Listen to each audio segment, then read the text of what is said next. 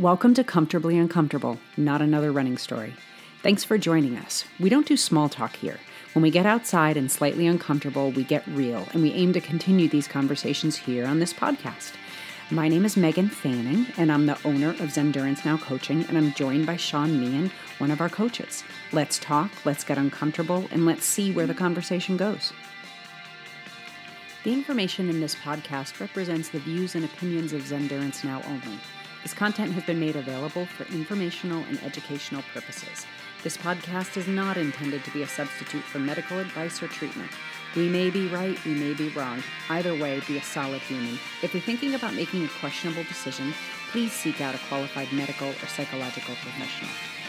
Sean, what's happening? Not much, Megan. It's, a beautiful day here in Connecticut. It's smoking hot. It's been hot all week. What's been going on with you? Lots of work. It's also smoking hot here in New Hampshire. I did my run this morning at like 10 o'clock and I still feel like I died of the heat. I was like wilting. And Sean, we have a special guest today. Who are we talking to today? So I think we are talking to one Miss Sara Simmons. She's been a long-time ZenduranceNow athlete. I think I've been coaching Sara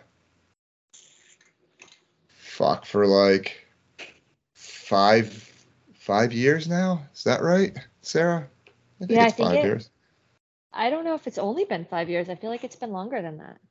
It's felt like 20. Felt like an eternity. No. But Sara, the reason we wanted to have you on, one, because we love you and adore you, of course. Oh, thanks. But you are, we have a number of ZenduranceNow athletes that we've had for a long time. And I always tell my athletes that the longer we work together, the easier it gets, because it's sort of like, I don't know, I visualize it like dancing. You just get to know how the other person moves, how they react, just how they communicate. But the other thing that's pretty cool about you is that you have actually been able to utilize kind of the whole ZenduranceNow coaching crew. Because while Sean writes your programming, Sean and I were talking about this before the call, Sean will write the programming and you also use me. So yeah. I end up answering a lot of coaching questions too. So you are definitely part of the ZenduranceNow family for sure. Just so you know, Megan said that it was mostly that you call Megan and then complain about my coaching. Never. All right, maybe every now and then. I don't know that I complain about your coaching, Sean. Not my coaching, just what I'm having you do. Yes. Oh God, yeah. Oh yeah. I mean, I complain to everybody about that. And then I'm like, I pay for this, so maybe I should shut up and do it. Well, you just walked into the debate that Sean and I always have going about the nature of the word suffering and why we do this and what it means to us. So yeah, you do pay for this. Yeah. You pay for this privilege. Exactly. And keeping in mind that it is a privilege and that I'm lucky to be able to do what I do. And I'm lucky to be able to get out on the track and do speed workouts. But Sean writes these workouts that I'm like, I'll open them and I'll look at them and be like, yeah, I can't do that. Why do you think I can do that? What is that? What are you thinking? Like, there's no way. And you do it. Yeah. And then I go out there and I do it, right? Like, especially a track workout, and I do it. And I'm like, I think I've texted Sean after every single track workout I've ever done with like a little report. Like, oh my God, I actually did that. I can't believe it. Or yeah, that I missed the mark, but I worked really, really hard. And honestly, I've had more, oh my God, I actually did that, especially with track, than with anything else. Yeah. Yeah. I mean,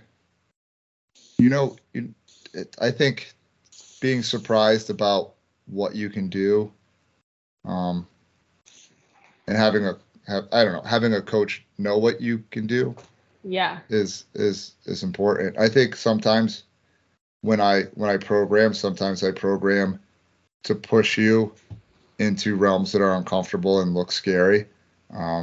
Sometimes I put programming in to see where you're at, to test where you're at. And so sometimes those are the workouts that sometimes you're like, hey, I came up short, and I'm like, but that's okay. That's like what I wanted to see. I wanted to see where you were, and be able to make an assessment from that. And it I is- see, I see Sean's programming. It's, I don't think I've ever looked at anything he's ever given you and it seemed off. Ever. Not once. It's Yeah. always stuff that you can do and then some. Megan says I'm Yeah. soft on you. Oh, I love how Sean's just literally making stuff up. Yeah. if Sean is soft on me, yeah, let's not go there, because I don't even want to imagine what it would look like. But yeah, I was thinking about my very first run camp, because I had never trail run before. And so Sean invited me up to go try trail running. So we drove up, I drove up to Killington. I brought my son. I forget how old he was at the time. He was old enough to drive. Thank God, because he drove me home.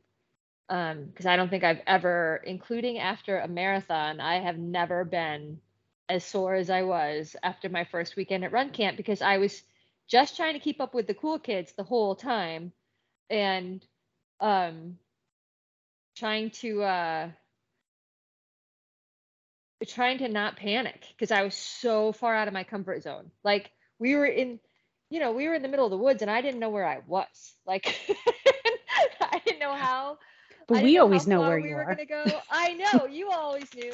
And what I also didn't know is that there was always somebody who was with me. Like, there was always somebody who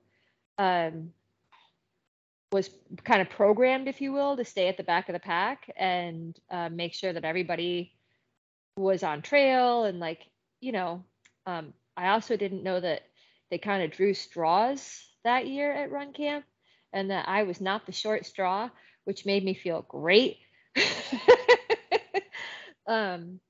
We But yeah, don't ever deliberately try to break people. Like, no. I know we push people really hard, but I think we push people, well, I know we push people with the end goal of increasing their confidence, because I think Yeah. all of us are always so much more capable than we know we are.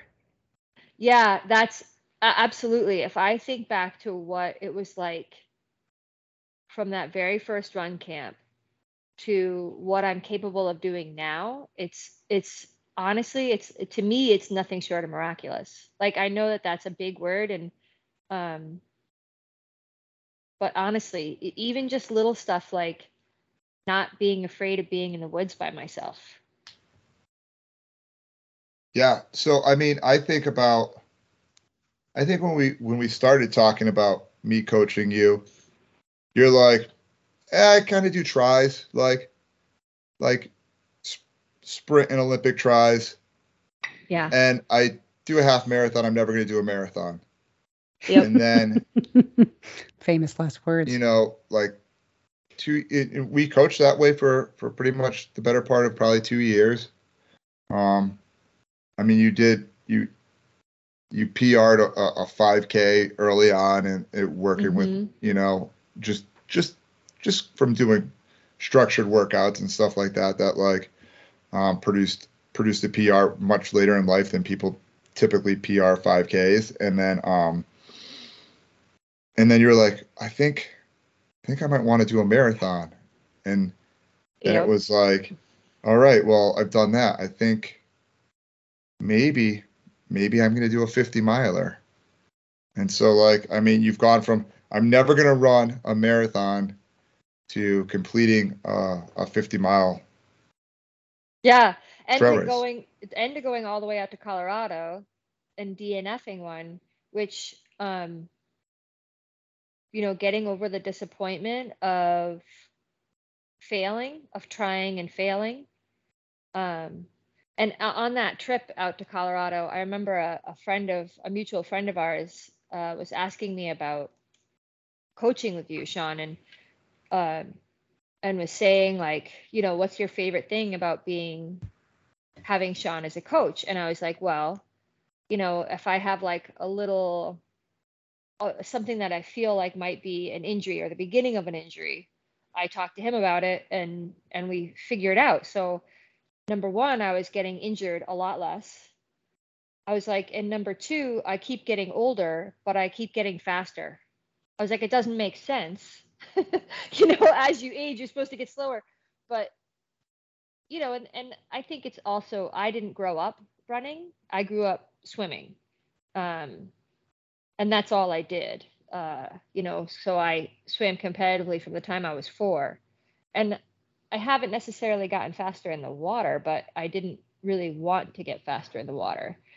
So I think I'm lucky in that way, that because I wasn't a super fast runner in high school and college, that I am able to PR now as an older athlete. And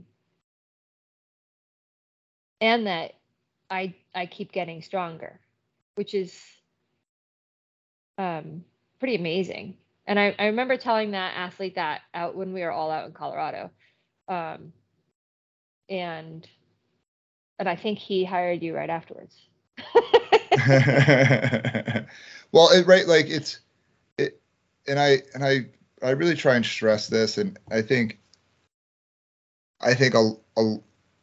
any good coach should or does do this. I don't think every coach does, but I mean, you gotta really pay attention to your athlete and the things that they are telling you, and it's kind of how that interaction and that trust between your athlete and what your athlete's telling you is what goes a long way to preventing injuries. Like you have to be able to analyze what they're doing, and then listen to the words that are coming out of their mouth or in their text, and be able to discern that to help prevent injury, right? So like that's a big part. I was just talking to Meghan about another athlete that I have that has been struggling with some stuff, and physically, not her. She's basically been fighting a cold for the better part of a month, and I'm like, you got to shut it down for the weekend.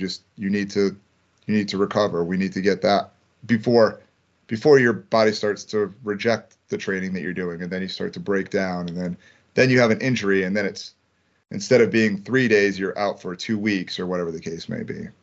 I mean, running's a sport that you can get injured at any given time, just by twisting an ankle, so to speak. I think one of the biggest mistakes that I made early on, and this was when I had first started ZenduranceNow and before you, Sean, and I had a bunch of athletes, way too many. And I remember one day I was talking to one of my athletes and I got her work confused with somebody else's. And I know that sounds kind of silly, but I had to take a step back from there. And I was like, okay, I'm not taking any more athletes for a while. But it's important for me to know what's going on in my athletes' life. I need to know how they're getting along with their partner. I need to know what they do for a living. I need to totally understand their work schedule.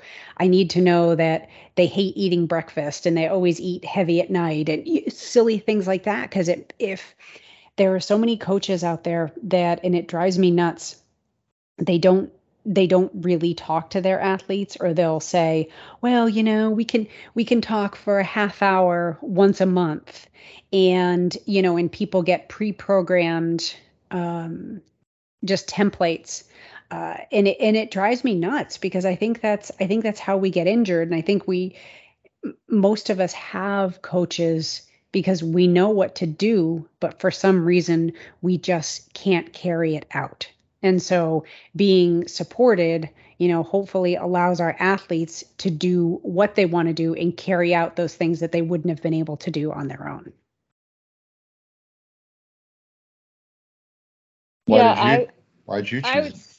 go ahead. I would say I had no idea what to do.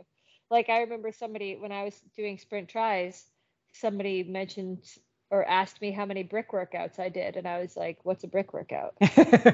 And I mean, I was still managing the podium in my age group, uh, Because you can swim. You can because I swim very can. well. Yeah. Yeah. I mean, I'd come out of the water first. Um, I remember my first couple of tries, just like I, I had swum in a lane by myself, So now I'm like, wait, what is this getting kicked by people and having to like swim over people thing? This is scary. Um, That's a rude awakening when you first start triathlons. yes, but I had no idea what I was doing. I just, put some workouts together. I didn't go online. I didn't, um, but I had enough of a basis of strength. I didn't even like my bike. I didn't like riding a bike, which is probably why I don't triathlon now because I don't really like riding my bike. I especially don't like riding my bike on the road because I'm always afraid I'm going to get hit by a car. You need a gravel bike. I'm telling you, it Uh, is I it's a game changer. I have my gravel bike and I have my mountain bike, and I can ride my gravel bike on the road. It's just fine, and I do. But to be able to take my gravel bike out on the trails in the dirt, because there's tons of dirt roads around here. I can get in a lot of miles and never see anybody. Don't have to worry about cars. It's nice. yeah, I would probably like that better. Um, No, you but wouldn't. no, I don't. Yeah, I think you're You right don't like there. riding a bike. I don't. Because I you don't. literally live next to a rail trail that you could have ridden on every day. I know. I I liked riding my bike back and forth to work from time to time, but even that I was like, eh. What it's like to have a coach. They call you on your shit as soon as you say it.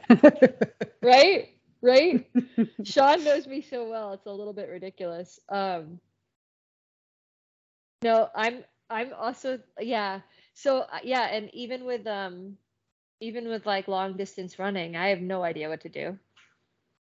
And honestly, like, so I was training for this 25K and Sean was having me do 2-hour runs and they weren't that hard and they felt pretty easy and great. And then I just kept doing 2-hour runs. And then I was like, are you sure I'm actually going to be able to finish a 25K? Like, what is this? This has been so easy. And another friend of mine was like, oh, don't forget you're putting the hay in the barn. And I was like, oh yeah, okay. If I just trust that if he says I can do it, then so far he hasn't, I mean, except for Colorado, which we all knew. I mean, I didn't realize what a stretch that was until I went out there and tried to do it. But I know that Sean knew that that was a real reach for me. And how Um, people adapt to elevation is yeah, really, I mean, some people just have a physiological advantage. I mean, it is important to go out there ahead of time, and acclimate and get used to the elevation. But for Or some or people, it's show up harder. the morning of. That's the two options. Hmm. Yeah, But exactly. a Yeah. week a week and a half plus, or like the morning of the race. That's it. But I mean, and that was one of the things, right? Like having a coach. I discussed that with you. I said we had discussions about this is going to be a stretch of your abilities. This is going to be like this will really push you and test you. Um, I think, and I said to you, I was like, if everything goes well, you should be able to finish the race. If like something goes south, it might be a push for cutoffs, right? And I think, right, like you had some, right, you not you have some breathing issues, right? And like yeah, I have some pretty significant asthma. Well, that wasn't the only thing that went south, right? So like, just about everything went south. So, um, yeah, my asthma really got bad with the elevation after the first 6 miles. I didn't eat. I like completely forgot to eat in between aid stations. So even though I had practiced eating on all my long runs, I went like 2 and 3 hours without eating, and then I'd be nauseated when I got to the aid station. And by the time I got to Rabbit Ear Pass, there were wildfires on the opposite side of the pass. So my asthma kicked way back up. And as I was trying to get up to the pass, I remember I was trying to speed hike and I kept slowing down and slowing down. And then my knees buckled a couple of times and I was like, oh, this is not looking good for me. But there was a playing card at Rabbit Ear Pass that you had to get and then bring it back. And I was like determined to get that playing card. Like if I wasn't going to finish, I just wanted to get the card. So I just kept going and I was like really struggling breathing. And luckily I had read the book by Myrna. I forget the name. Oh, A Beautiful Work in Progress, where she talked about getting swept from a race in Georgia. Do you remember that race, Sean, that she wrote about? I don't know. I thought it was the same one that you did, Sean. I can't. I mean, it might be. If it is, it's Georgia Death Race would be the race. Yes, that's it. It was Georgia Death Race. Yes, I couldn't come up with the name. Yeah. So she got swept from Georgia Death Race, and she talked about what a sweeper was in the book, and she talked about being courteous to the sweepers because they're volunteers and they're out there trying to keep you safe. And so this woman came down the trail from Rabbit Ear Pass and I saw her and I knew that she was a sweeper and I did not want to get swept. Like I was like, I just want to get to the pass. Like, just let me, but then I was like, everything went wrong. And, yeah, so she was like, I forget her name, but she introduced herself as my sweeper. And we gathered a couple of other people that I had been yo-yoing with along the way, coming back from the pass. And then Dan, who had also DNF'd, he had DNF'd the 100-miler. He had gone back to the condo and got cleaned up. And then instead of going to sleep like a normal human being, he got into the car to see if he could meet me at one of the rest areas. Sarah, we are not normal people, and this is what we do for each other. Welcome to the ZenduranceNow family. Right? This is what we do. Yeah, of course. It's like I don't think people realize that when we talk about the trail running community, I don't think people realize that like instead of him going home and feeling sorry for himself and taking a shower and taking a nap and eating a big meal, he immediately thought, how can I go support somebody else? Right. And he came up, he saw Kelly, who was my other crew person, and she said, I'm pretty sure she's going to get cleared she's not going to make it beyond this. I wasn't going to make the time cutoff when I doubled back to her. And Dan was like, well, let's hike up and find her. And so here I am getting swept, and I was heartbroken. I was trying not to cry. I was just trying to hold it together. And here comes Dan and Kelly, like walking up towards me. And Dan, I remember him looking at me and going, it's okay. Right. And I just sat. He's like, come on, let's sit down. You need to cry. And then he looked at my hands and he's like, and you need some salt. Okay, don't cry too hard. Hold on to the salt. Right. No, he like made me eat some potato chips. And he's like, I just want you to take a second and like look around though, because you made it here. Right. Right. And it's like I don't think you prefaced this with calling it a failure, and I do not see it as a failure. I was going to say something when you said it then, but I just let you go on with your story. But I think you took more out of that race than had you actually finished it. Now, I'm sure you would have preferred to finish it, but I think what you were able to learn and what you were able to get about yourself, about running, about our community, about the beauty of what we do was quite profound. I agree. And it gave me a lot of grit. Even though training for the next 50, I had a lot of really hard moments. My health was kind of out of whack last summer, if you remember. I remember. Both my Yeah, I know. Sorry, Sean. I don't. I have no idea what you're talking about. Just kidding. But I knew I wanted to finish one. Like and so having not finished, having DNF'd, I felt like I Mhm. had a lot more grit than It I would gives have you had fire. otherwise. Yeah. Mhm. Mhm. Well, I tell you what, maybe as my comeback and your um, redemption, we could go out there together and finish that race because I need a comeback race. Yeah, I was So thinking of that. I was thinking of that, Megan, because now that would you be and a I are so fun trip. close, Hmm. right? Yeah, I was like, that'd be fun. ooh, yeah, It's a you could beautiful come, race. right? You Yeah, could come stay at my house and we could train together. I could go stay at your house. We could train that together. would work. Yeah. Yeah, and I've been blessed in my life to not have issues at elevation. I never have. However, just because I never have doesn't mean I won't. And I don't ever trust that. I would always train and prep like my body was going to really fight it. So I Yeah. could say from personal experience, I went out and ran Run Rabbit Run 2019, I think it was 18. It was the year before you guys all went out, Hmm. and I ran it, and I was out there a week and a half, no issues with elevation while I was out there. Um, I went out and did crude and pace for Tahoe 200, where I was up above 7 and 8, no issues.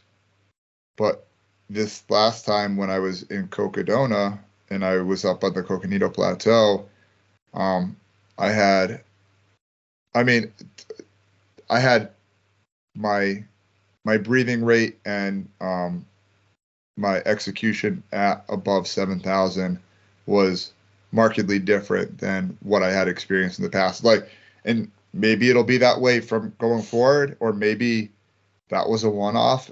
So like you don't. Sometimes it's just the way it hits you on that day. You hope for Yeah. the best and you plan for the worst.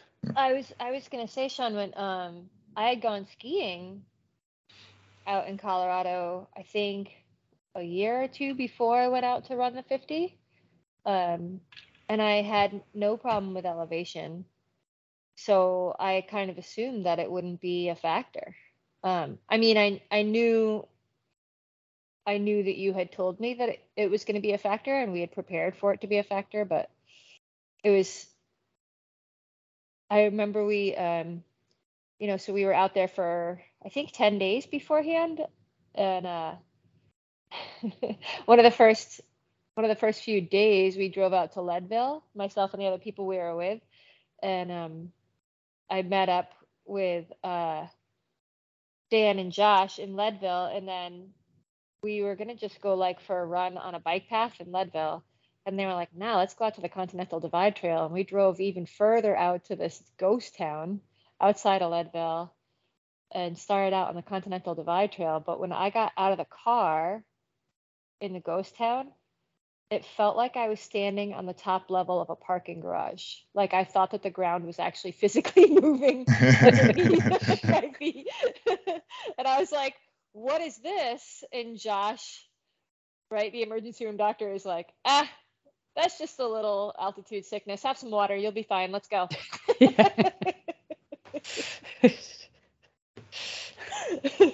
And I was like, okay. So If I you had say some so. water. And, I mean, it worked. I had some water and I felt much better. And then we started out on the Continental Divide Trail. So yeah, 10 days out in Colorado. I don't regret that. I mean, I got to run on the Continental Divide Trail. I got to see almost, well, technically, I saw all of the course for the 50 miler because although I didn't make it up to the top of Rabbit Ear Pass, I had made it up to the top of Rabbit Ear Pass a couple days before that. Um, it was pretty amazing. And there was a woman at one of the aid stations who was a speech and language pathologist. And I know this because by the time I got there, my my lungs were just getting really tight. It was getting closer and closer to the pass, and as I got close to the pass, I could smell the wildfires, and it was really messing with my asthma, and my lungs just felt tighter and tighter. And she was like, "Listen, I'm going to teach you how to relax your vocal cords. You need to relax your upper body." And she like talked me all the way through it. And she's like, "We're filling up your vest." And she just calmed me all the way back down. My lungs like settled in. And that's the other thing people don't get, when like the people at cruise stations are so crucial to us being able to do these races, and just the kindness of strangers. She didn't know me. And Yeah, the and she was literally, experiences I've had at aid stations with different volunteers, it's incredible. Yeah. right? They're just so gracious. And she was like, "What's your name?" And I told her my name is Sarah. And she was like, "Sarah, I'm going to see you on your way back. I'm looking forward to seeing you again." And I'm really pretty bummed I didn't get to see her again. But Until next time, maybe she'll be out there when we go do it. right. That would be awesome, Megan. And So I got to see Sarah, a moose and its babies. Sorry, oh, sidetrack. Not while oh, I was running though, while we were standing on the deck, which was much safer way to see a moose and its babies. yeah.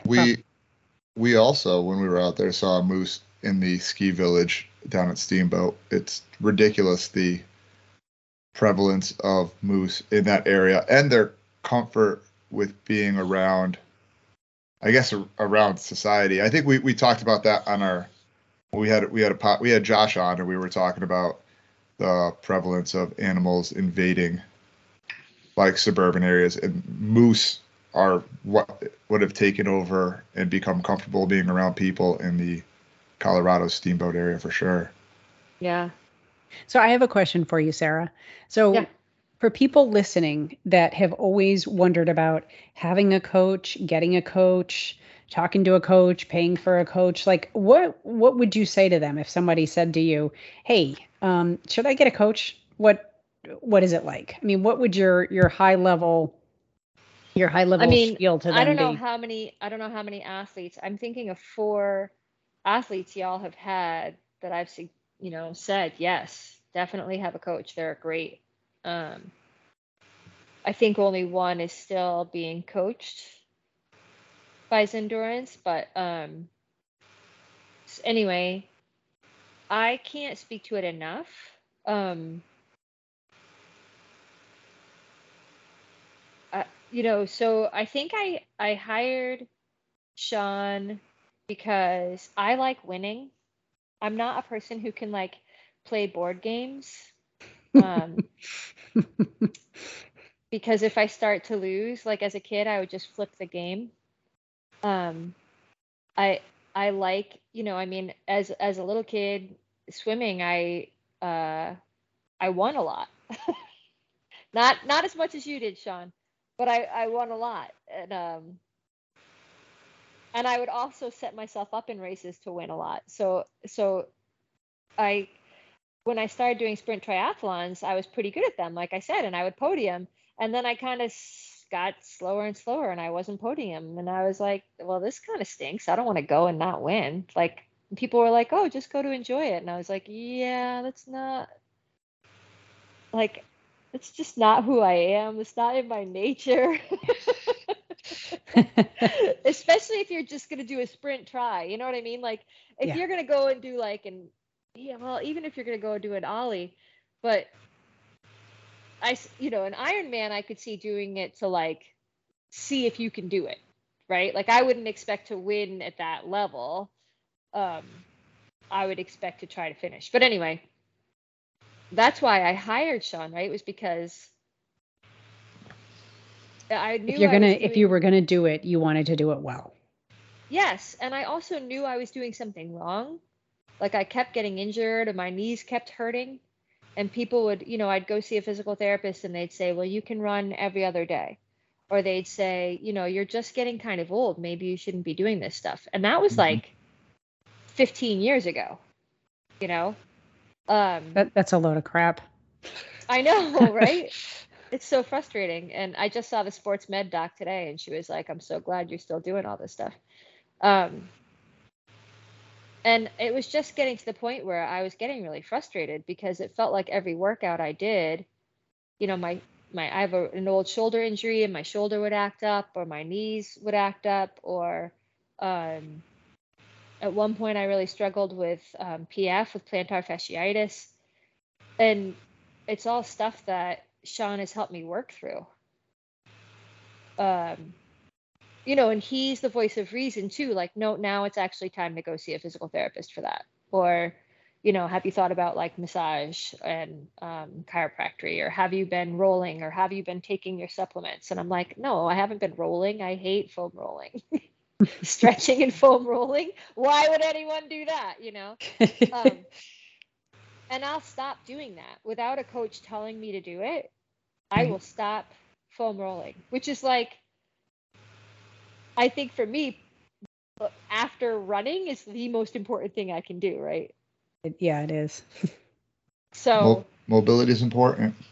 You yeah, guys want to know how much of a nerd I am, and you already know how much of a nerd I am, but in my recovery from the leg reconstruction, so I work out, you know, I'll do my cardio, I'll do my weights, and I actually look forward to the stretching and mobility part at the end because I actually feel like I'm working my leg and I'm working my ankle and I'm working out the discrepancies. And it's not just my leg and ankle. I mean, today I did a lot of work on my upper back. I also have an injury from the bike crash on my right shoulder, but you know, I noticed I did a lot of work on my right shoulder and scapula, and it makes such a huge difference. But if I don't do this work, then the strength and the cardio that I've worked so hard on just tend to tighten me up. And I really wish that many years ago, I wish that I had understood the importance of it. And it doesn't have to be a long time. I mean, I'd be lying if I was said I was down, you know, doing it for an hour or so. It's not that long, but it just makes such a huge difference. yeah, yeah, it's made. I remember texting Sean. I was running at Mount Tom, and my knee started to get really tight. My right knee was just like when I was running downhill, and you know, I pulled out my phone. I texted him, and he was like, you know, pull over and rub. Have you been foam rolling? And I was like, Of course not, no. fool. No.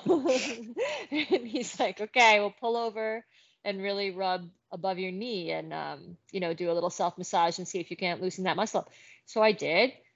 Lo and behold, the rest of the run was fine. I was like, oh man, I really, really, I just don't do it. And even today, so I get home from the sports med doc and I took a picture of the exercises she told me to do and I sent them to Sean because now I am responsible, right? Like I'm like, these are the things that I'm supposed to be doing. These are the things that she told me. And when I go to physical therapy on Monday, they'll give me other exercises and I will give them to Sean because he will put them into my plan. And if I see them in my plan, then I do them.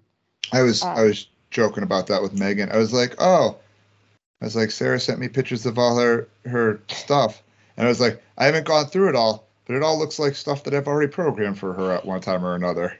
Absolutely. I said that to the sports med doc. I was like, oh, these are all exercises that my coach has given me in the past. And she's like, so do you just stop doing them if he doesn't put them? This was her exact question. So do you just stop doing them if he doesn't put them on your schedule? And I was like, oh yeah, absolutely. And she's like, that might not be the best idea.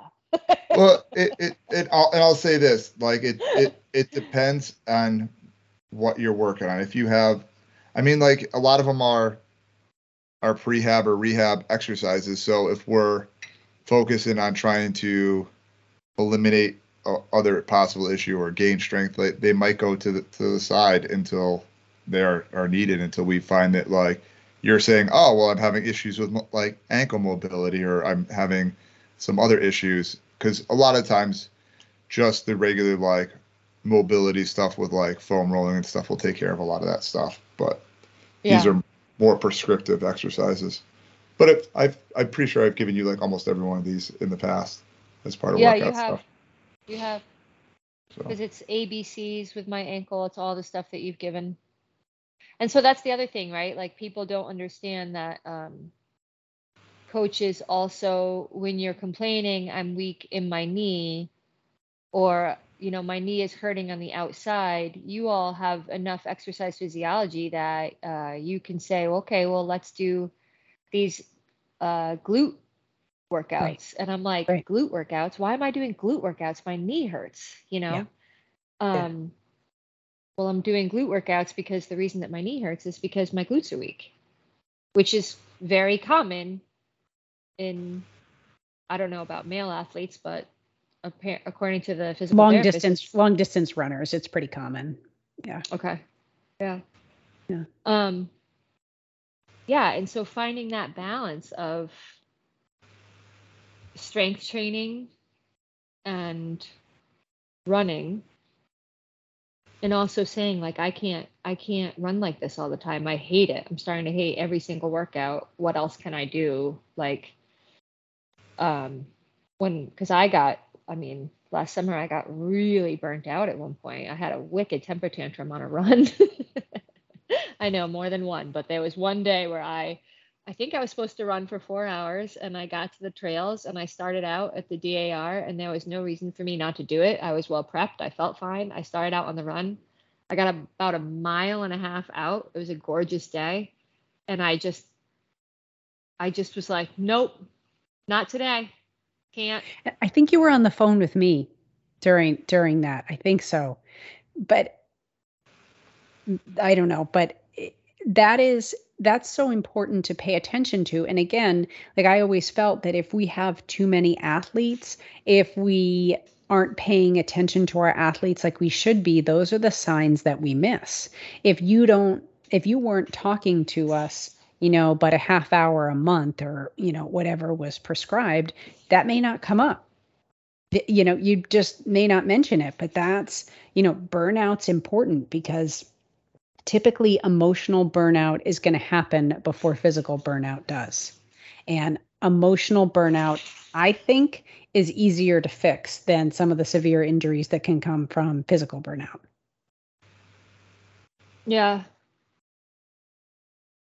Yeah, I mean, I struggle with that uniqueness, feeling like I'm probably the only one who's ever had a hard time on a 17-mile run in 90-degree heat. And so those for are me, hard. Wait a minute, those are hard for you? What are you talking about? I know, right?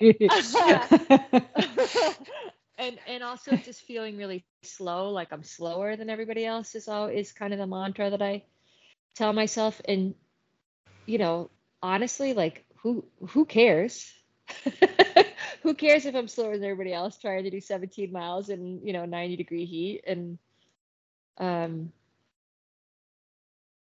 but it's really helpful for me to run with other people, and it's also really helpful for me to crew for other people. So I crewed for Matt when he was doing his 100-miler recently. When was that? October, I think. You helped me too. You helped me during the 888. Oh yeah, well, my first time crewing ever, Meghan, is how I met you. That's true. Should we talk about that? Crewing for Sean, but we can't talk about the socks. Nope, no socks.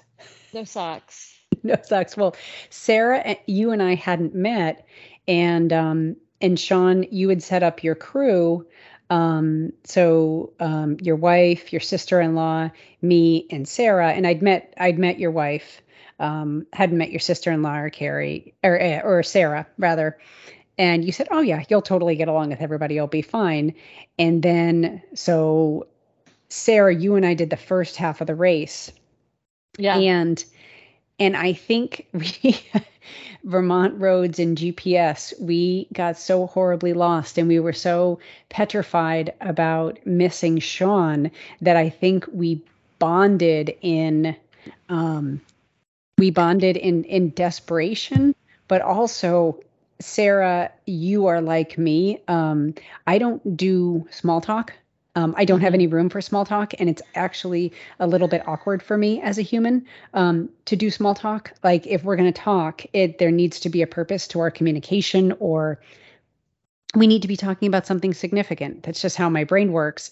And so you and I in my van, I think just bonded over maps. Yes. maps in life, and we realized how much our lives had in common. Um, yeah, yeah, By and the at way, one, Yeah, by the way, you guys did all miss me. we but you did. We did, missed but you at at the first aid You station, did. Sean, and I was so upset. I didn't yeah, yeah, fully understand the directions, yeah, and how it all worked. Like, and yeah. my job was to navigate. So that was totally on me. That was all my fault, Sean. And The one I was worried about missing you at, and actually super stressed. And I was like, oh I God, actually yeah. ran. I physically ran to this one. Like we got to this aid Yeah. station. It was the one where you were worried about having to be weighed because Wade. Sean, you were so stressed about that aid Yep. station. And I think we made it there. We parked. I literally took supplies in my arms and just like bolted out of the car Bolted.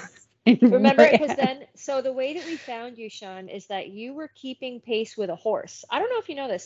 So Yeah, for it's all true. of you that don't know, Sean was running the Vermont 100, and yes, that's 100 miles, and it's also a horse race. And so the way that Megan and I were finding Sean is that there was this one horse and this female rider with long braids, and if we could find that horse, we could find Sean. And that's how we It's kept true. finding you. Is that okay, there's the horse. Here comes Yeah. Sean. And then you would be after the horse. Yeah, always. Yeah. So like as long as we could find that dang horse. And so Megan and I are like running down from this one parking area and I'm like, there's the horse, there's the horse. And we were just flying. And that's the one that you were most concerned at. That's where I started making sure your calves were all right because your calves were getting tight, Oh, I forgot about that. Yeah, right? because I would rub his calves out. after that aid station, because again, I was not going to miss you with that one because I knew that you emotionally needed us to be there. We got you all taken care of. We you dragged that dang cooler around, and we almost stole somebody else's cooler, which was a total accident. That's And you then can. yeah, yeah, and then when we were all done, I am not a hugger, and I was so stressed. I looked at Sarah and I said, I could use a hug. Now, in our entire friendship, both of you, have I ever looked at you and said, I could use a hug? That's No. not, it was, oh my God. It was like we had gotten you, you didn't get weighed, you didn't eat too much because you were concerned about eating too much. We got you everything you need. Sarah took care of your legs. And then it was like, okay, exhale. And then I think Yeah. we just sort of sat there and we're like, And holy crap. I don't know what it's like to run that course, but to crew it, like Yeah, it's a different it was animal. Yeah. so beautiful, Sean. I mean, it was Yeah. stressful, but I'm It's not pretty. sure what the trails are like, but my God, I had never seen, like, we drove up in the middle of the night to reach you. I heard you in the last podcast talking about that's the point where you were like, no, I just need my wife. I remember I found you out on the trail and I was like, Sean, what do you need? What do you need? Do you need And this? I Do you need remember I that? grabbed you. I grabbed Sarah. I'm like, leave him alone. Right? Because I was so like jazzed Yeah. up because we had Yeah. found you. And I'm also a tiny bit ADHD and I was really overtired. And And I was like, he needs Carrie, you ding dong. Walk away. right? And I remember you giving Carrie a hug. And then I, so like my job was done. You had Carrie. And so I walked away and I laid down and I just looked up and the sky where we were in Vermont was so big and the stars were so bright. And That was pretty amazing. I remember that yeah, very like clearly. Yeah. you were doing this incredible miraculous thing that I'd never seen any human being do before, and you were keeping pace with a horse. It like all of it. And like Megan and I had survived like driving around with no GPS and like I had gotten much better at giving And we're directions like, somewhere are we along. gonna be best? Are we best friends now?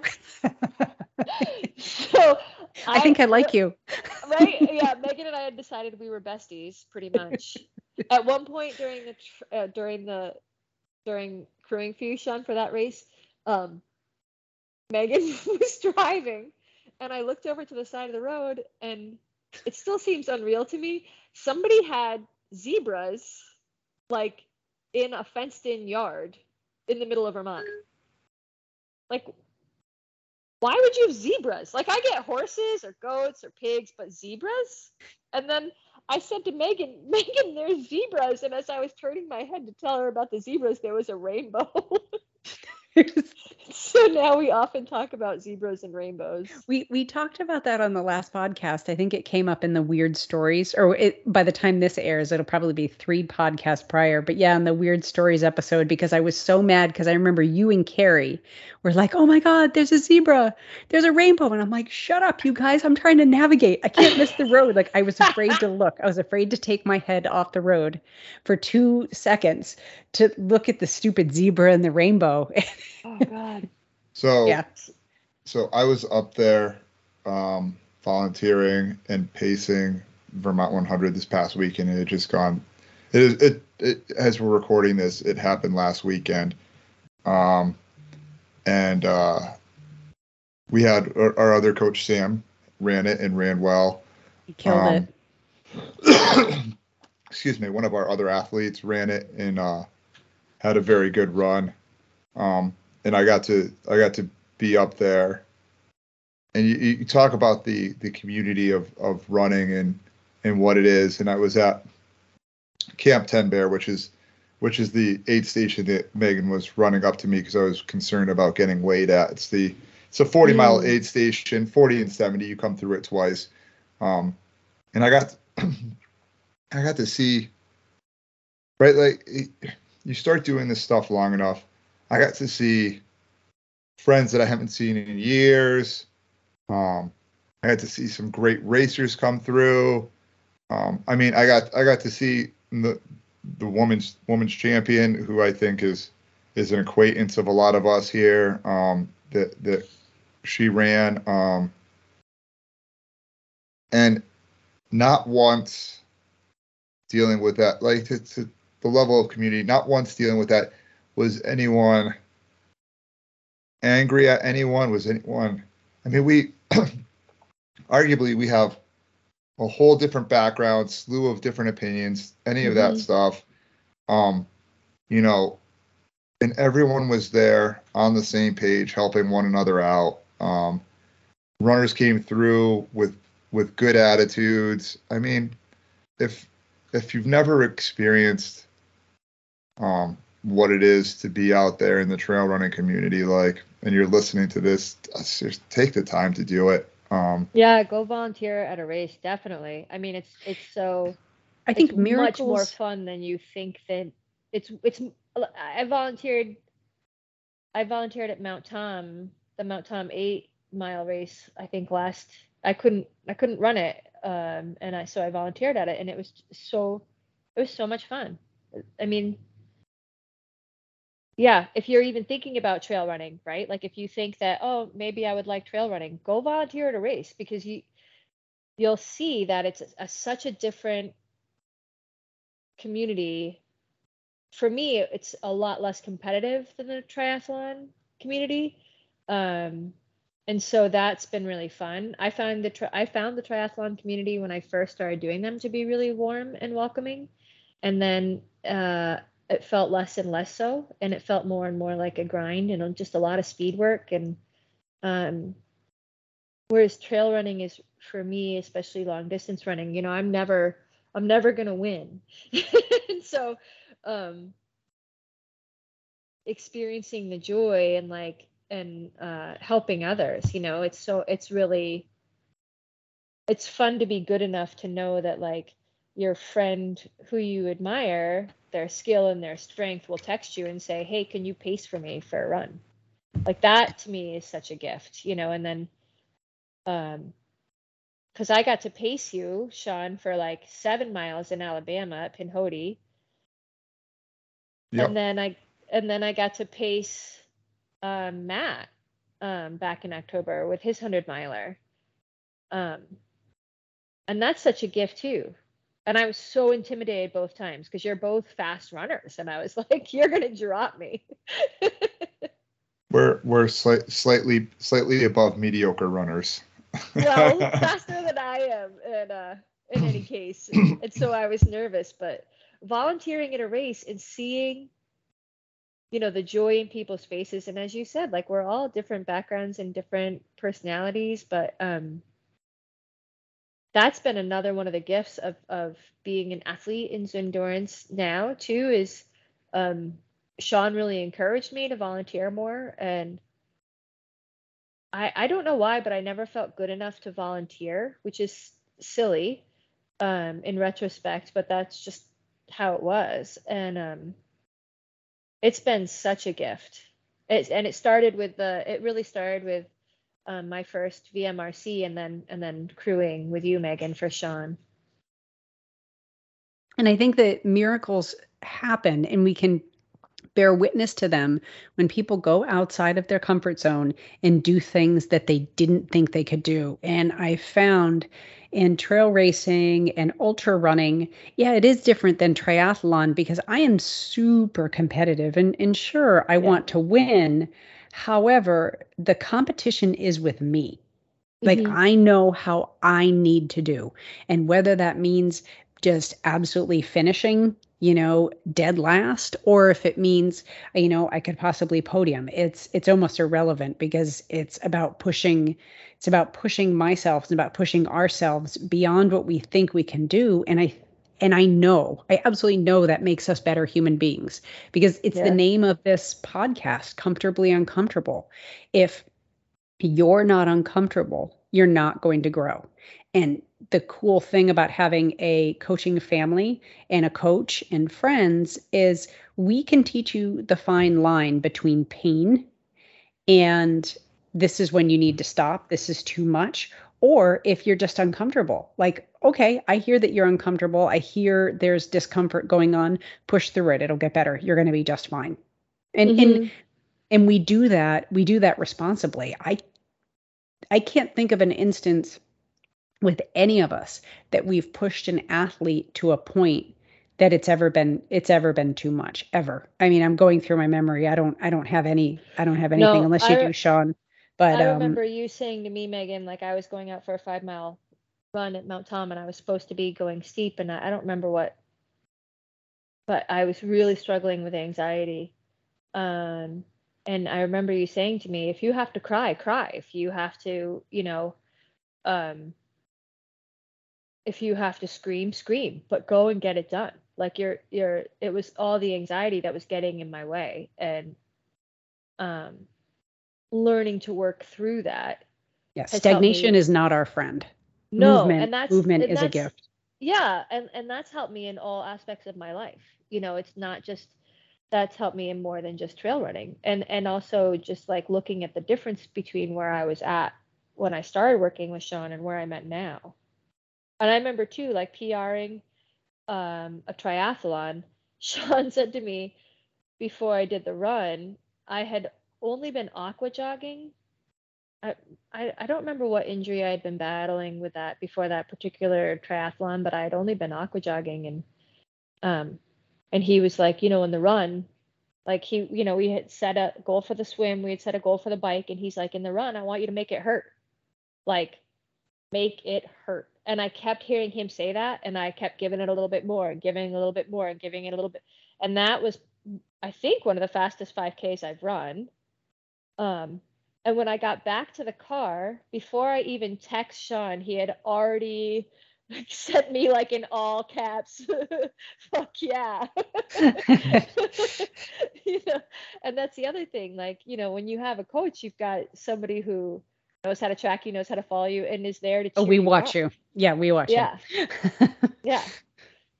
And like, my first marathon ever, showing up at, I don't know, 4:30, 5 o'clock in the morning, I was on the school bus going to the start of the marathon, and I look out the school bus window, and I was like, that's Sean's car.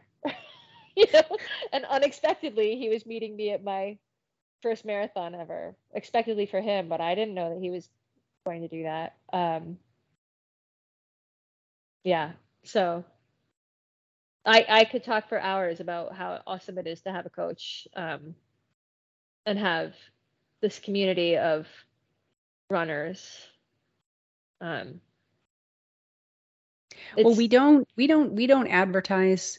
We don't do a lot of marketing. this podcast is probably the most we've ever done, because I think we get such incredible athletes by word of mouth. Everybody we've ever had usually knows somebody that knows somebody that knows somebody, and that's why we've been fortunate to have such incredible athletes and friends. I mean, because yeah, I mean, I had no idea that you and I were going to be friends. No clue. Oh my gosh. I Yeah. know. I know. And look at us now. Yeah. Sean, I think Meghan and I talk more than you and I talk, if you can believe that. I believe that. Thanks for bringing us together, by the way, boss. No problem. Yeah, as you were telling stories and stuff like that, I was thinking about I remember it was you texted me or called me one time, and right, like is you I feel like you've been goosing me up this entire time, and which makes me feel great. But I like remember one time you called me and you're like, I'm having a hard time on this run, and I'm like, Sarah, I'm like 13 miles into like a 20-mile run here, and I'm like dying. I'm like, I don't know what to tell you. I'm on my own struggle bus right here, and I'm like, I'm like, Did and you I call? don't, Did she call me? I don't know. Well, I can't help you, and and it's weird because in my head I was like, that was probably like not the like best thing, and then I'm thinking, well, maybe at least she just knows she's not alone. Like, just sometimes knowing you're not alone in that Yeah. struggle, like it helps. So Yeah, no, that was really helpful because I suffer from that terminal uniqueness and knowing, because as one of our mutual friends would say, Sean, I put you on too high a pedestal. Um, and I often think that you don't struggle. And so I remember that text and I remember thinking, yeah, okay, so if Sean's struggling too, then you're not alone. And he's out there working in the heat too. So simmer down. This is a treat. You get to do this. This isn't uh Privilege. yeah, it's well, yeah, especially, so I rolled my ankle like a week ago. A week ago I had a good tumble on the trails. Um and I texted Sean when I stopped dry heaving. I texted Sean and was like, I think, I was pretty sure I had actually really injured myself this particular time because we roll our ankles a lot, right? And fall down a lot. And well, I don't know what's going on this year. I hadn't fallen for a little while, and then this year I fallen like 3 times. But we're gonna get you life alert. I know my son, the EMT, is like, please tell me you have a GPS tracker on, and I was like, okay, I have a GPS tracker on. I mean, where we run most of the time, your phone is gonna get reception and be able to be tracked anyway, so you're pretty okay. Absolutely. So I called and I got a ride out this particular time, and I'm coming off of this injury, and I don't get to run for a little while, and then the sports med doc said today, she was like, maybe starting in 2 weeks you could start running, and then she was like, let me be more specific. Starting in 2 weeks, you could start running on flat ground, maybe on a track or on a treadmill. You cannot start. Just so you know, when I started running again, I tried running on a treadmill, and I don't remember if we talked about this on the podcast or if it was just prior to one of our podcasts. No, But I think it actually is covered on the podcast. I think it was the podcast with Sam. I was going to say I thought it was Sam, but yeah, it actually hurt. Coming back from an injury, using a treadmill, my natural gait was a little bit thrown off, and it left me sore for quite a while. So even today, I thought about that because it was a little bit later when I was going out running that I could go down in the basement and do the treadmill. I thought, nah, it's better to suck up the heat and just because I'm still running injured. And I'm, trying to rehab and come back. So yeah, the benefit of being able to really be conscious of my foot strike and my pace was, I just had to suck up the heat. It also, I think we also discussed it, actually, thinking about it now, on a podcast that hasn't come out yet. Because I suggested that maybe running on a decline versus running on flat or incline because of your ankle mobility issue. That it might be, if you were going to run on the treadmill, that would be an option. And right, like it all depends. Like if you're working through the ankle and you're at a PT that has like a 0G like treadmill, it'll take Right. the stress off the ankle. I mean, it's equivalent to like aqua jogging. You said you're going to have Right. access to a pool, and Yeah. you If know, she has one of those, Sarah, it's a good idea. we'll work through all that. Yeah. But that's the other thing that people, so I'm married to a former athlete who played basketball and was really good at basketball his whole life and sprained his ankle playing basketball, and he can't do that anymore, and never fully rehabbed the ankles, right? And so continually struggles with limited mobility. And I think another benefit of having a coach is like all of the wisdom that you guys just shared in a couple of minutes, right? It's like I know that if the doc suggests treadmill and Sean says, I don't think that's the best idea, there's like he's got a whole bunch of reasons in his head as to why that's not the best idea. And just so we're on the same page, I wouldn't go against, like, if a doc is restricting something, I'm not going to tell you, no, you just go do that. Like I'm not a licensed medical professional. I just provide different maybe options that might better suit you. Yes. As far as we work with them. We find out the advice that that our athletes have gotten, and we work with it. Yes, absolutely. Yeah. Well, Sarah, thank you for coming on, and thank you for being one of our athletes, and thank you for being our friend. I know I speak for both me and Sean when I say we're really grateful to have you around. And we expect to have you around for many years to come. I hope so. It's been, I mean, what an awesome trip the past 5 years have been. I'm excited to see you guys go out to Run Rabbit Run and run a 50 together. That could be fun. That would be so cool. Yeah. That would just be so. I'm getting really excited about it, Megan. So yeah, no, me too. Because I've been looking for something. I do have some races in mind. I mean, I am just beginning to run again. But I always have to have goals, and I have things that I'm thinking about, but I needed something that I could grasp onto to make it real, even if in the future that I can build up to. I think we should talk about a few. There's I have some in mind. Yeah. There's some trail running series in the Azores, right? There's like there's a marathon or a 50 in Iceland that I was like, oh, that might be cool. We can think about Crested Butte. Like, there's so many, Megan.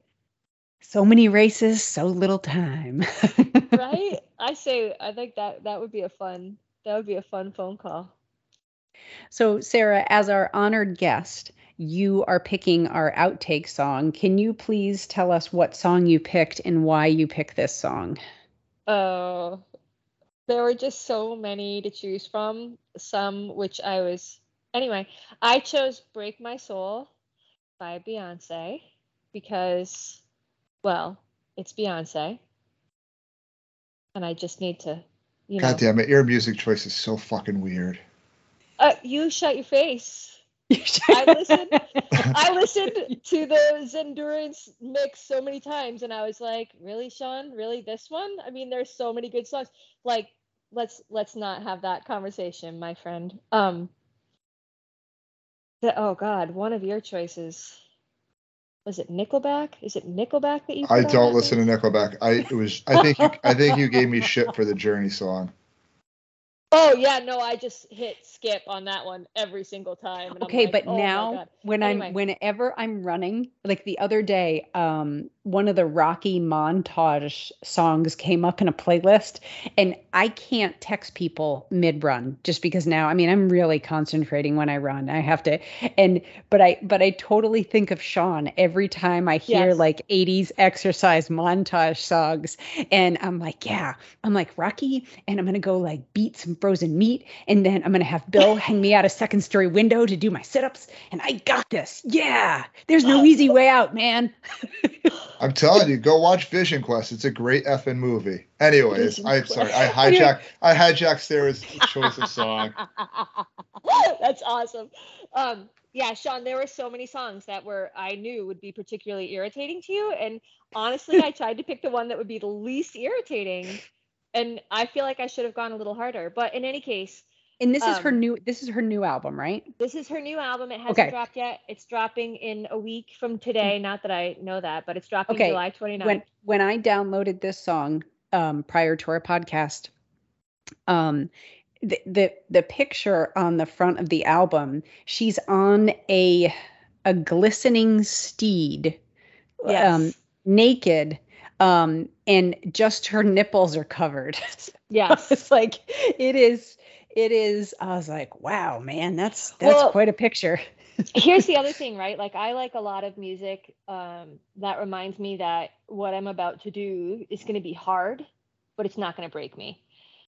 And it's a gift, right? So, like, one of my favorite songs to listen to when I'm running is Macklemore's Ain't Gonna Die Tonight. And another one is Nice by the Carters, right? Like, I like to hear music that reminds me that I am not going to die, that this is a gift that I get to do this. And so Break My Soul, although she definitely doesn't mean it about running, she means it more about what's going on in the world today. But I find it to be a super uplifting song to listen to while I'm running, because not only is trail running not going to break my soul, it's really gonna do the opposite. It's feeding my soul while I'm out there doing this really hard thing, even in moments when I'm like, oh God, it's, I'm not good at this, or I'm not enough, right? That voice that tries to take over. I might play a song like Break My Soul to remind me that voice is a liar. All right. Well, like Prefontaine said, to give anything less than your best is to sacrifice the gift. There you go. All right. On that note, Beyonce will take us out. Thank you, Sarah. Thanks for coming on, and we're super grateful for you. Thanks, Sarah Bear. Thanks for having me.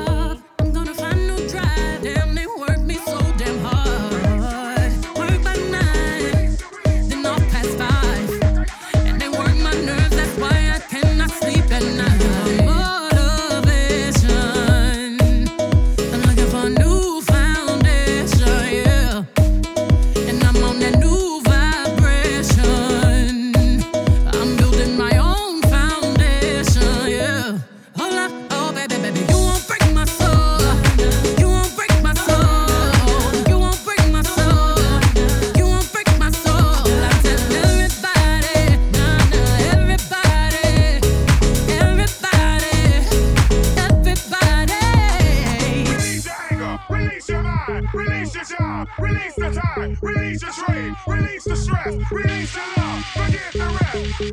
I'ma let down my head, cause I lost my mind. B is back and I'm sleeping real good at night. The queen's in the front and the dom's in the back. Ain't taking no flicks, but the whole click snap. There's a whole lot of people in the house, trying to smoke with the yak in your mouth. And we back outside. You said you outside, but you ain't that outside. Worldwide hoodie with the mask outside, in case you forgot how we act outside. Motivation.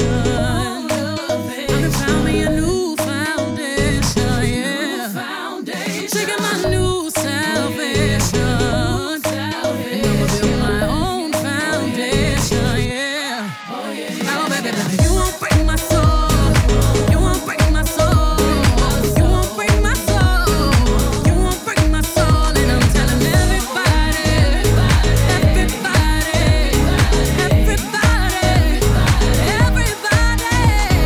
yeah. You don't see it, you won't see it, that we all know. Can't break my my soul. If you don't think it, you won't be it. That love ain't yours. Can't break my soul. Trying to fake it never makes it. That we all know. Can't break my soul. Can have it stressing, I'll take less. I'll justify love. We go round in circles, searching for love.